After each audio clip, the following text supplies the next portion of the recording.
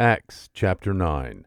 Now Saul, still breathing threats and murder against the disciples of the Lord, went to the high priest, and asked for letters from him to the synagogues at Damascus, so that if he found any belonging to the way, both men and women, he might bring them bound to Jerusalem.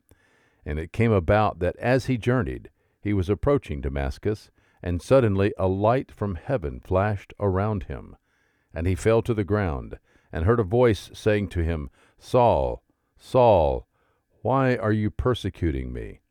And he said, Who art thou, Lord? And he said, I am Jesus, whom you are persecuting. But rise, and enter the city, and it shall be told you what you must do. And the men who traveled with him stood speechless, hearing the voice, but seeing no one. And Saul got up from the ground, and though his eyes were open, he could see nothing. And leading him by the hand, they brought him into Damascus. And he was 3 days without sight, and neither ate nor drank. Now there was a certain disciple at Damascus named Ananias. And the Lord said to him in a vision, Ananias? And he said, Behold, here I am, Lord. And the Lord said to him, Arise, and go to the street called Straight, and inquire the house of Judas for a man from Tarsus named Saul. For behold, he is praying, and he has seen in a vision a man named Ananias come in and lay his hands on him, so that he might regain his sight. But Ananias answered, Lord, I have heard from many about this man, how much harm he did to thy saints at Jerusalem. And here he has authority from the chief priests to bind all who call upon thy name. But the Lord said to him, Go, for he is a chosen instrument of mine, to bear my name before the Gentiles and kings and the sons of Israel. For I will show him how much he must suffer for my name's sake. And Ananias departed, and entered the house, and after laying his hands on him, said, Brother Saul, the Lord Jesus, who appeared to you on the road by which you were coming, has sent me so that you may regain your sight and be filled with the Holy Spirit.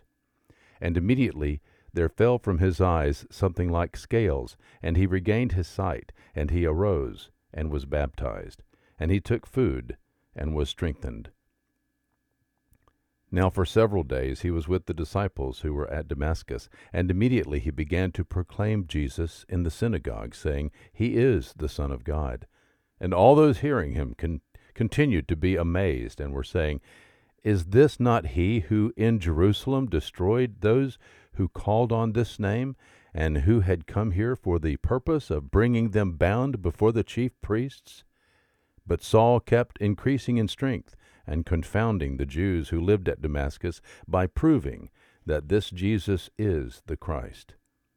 And when many days had elapsed, the Jews plotted together to do away with him, but their plot became known to Saul, and they were also watching the gates day and night, so that they might put him to death.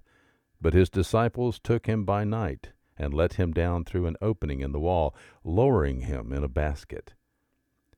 And when he had come to Jerusalem, he was trying to associate with the disciples, and they were all afraid of him, not believing that he was a disciple.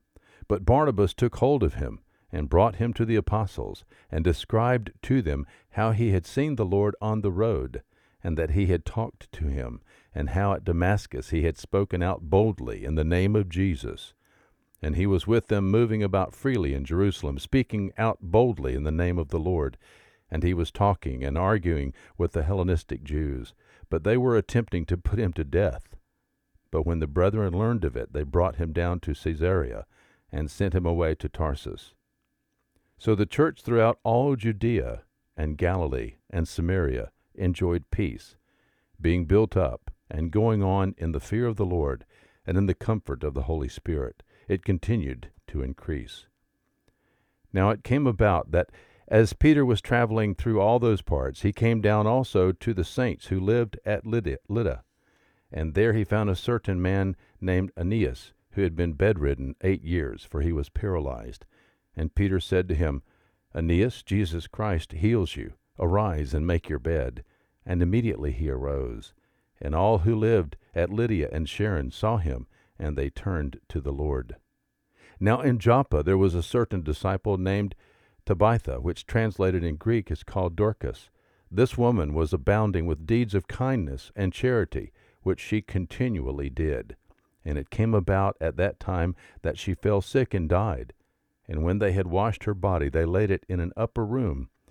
And since Lydda was near Joppa, the disciples, having heard that Peter was there, sent 2 men to him, entreating him, "Do not delay to come to us."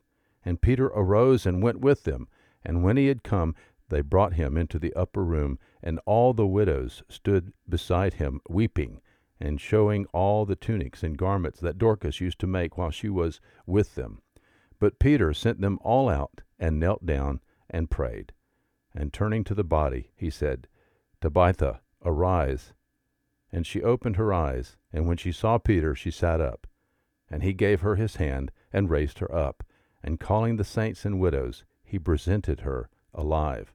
And it became known all over Joppa, and many believed in the Lord. And it came about that he stayed many days in Joppa with a certain tanner, Simon. Acts chapter 9. There is good news today.